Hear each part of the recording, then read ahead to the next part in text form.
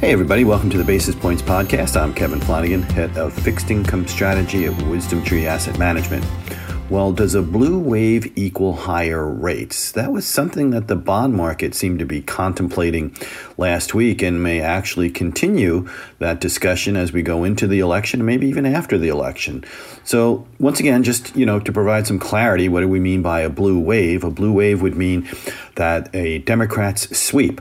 In other words, not just the presidency, but also both houses of Congress.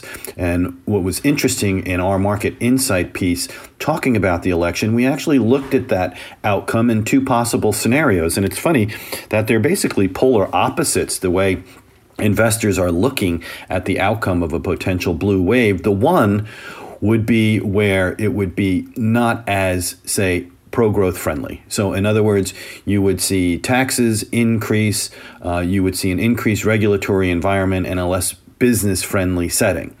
The second scenario is, as I mentioned, just the opposite, that a blue wave would remove the current state of gridlock, that we would have increased government spending, which would lead hopefully to higher growth in GDP, and perhaps additional fiscal stimulus as well to help us get on the other side of the shutdown impact on the economy following the COVID recommendations of shutting down the government at that point in time.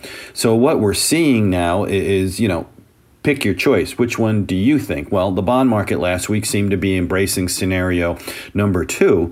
And for the first time since the month of June, what we actually saw was the U.S. 10-year Treasury yield moving up to almost 80 basis points, 0.8%, an unusual development, and we're seeing an increase of about, 10, 15, almost 20 basis points from where we were just a couple of weeks ago.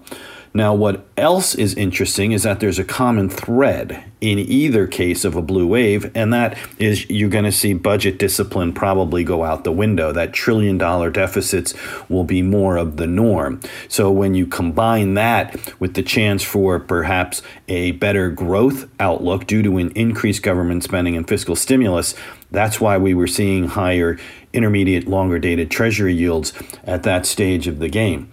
What else is a common thread? Fed policy. It doesn't look as if the Fed is going to do anything at this stage anyway, if you're looking at their commentary and the way the markets are pricing, until perhaps 2023 in terms of raising rates. But remember, that's the Fed raising rates. 10-year Treasury yields can still move up in that kind of an environment. So what if the Treasury market does embrace scenario number 2?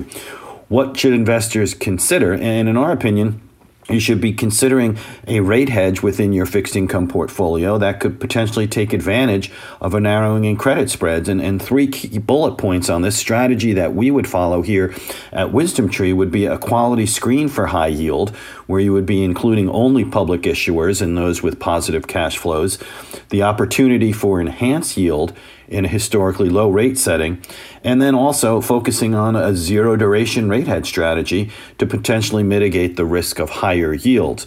So I think as we move forward, certainly food for thought, investors should be looking at the potential scenario for what we could see in interest rates, more specifically intermediate to longer dated type maturities in the Treasury market. There's a lot that we're going to have to digest and process as we go on. But sometimes when you want to do a rate hedge strategy, you focus on it before rates actually begin to go up, not when the event has already occurred. So once again, please go to our website, www.wisdomtree.com. Check out our blogs, check out our market insight on the potential election outcomes that we lay out there. Have a great rest of the week, everybody. And before investing, carefully consider a fund's investment objectives, risks, charges, and expenses contained in the prospectus available at wisdomtree.com. Read it carefully.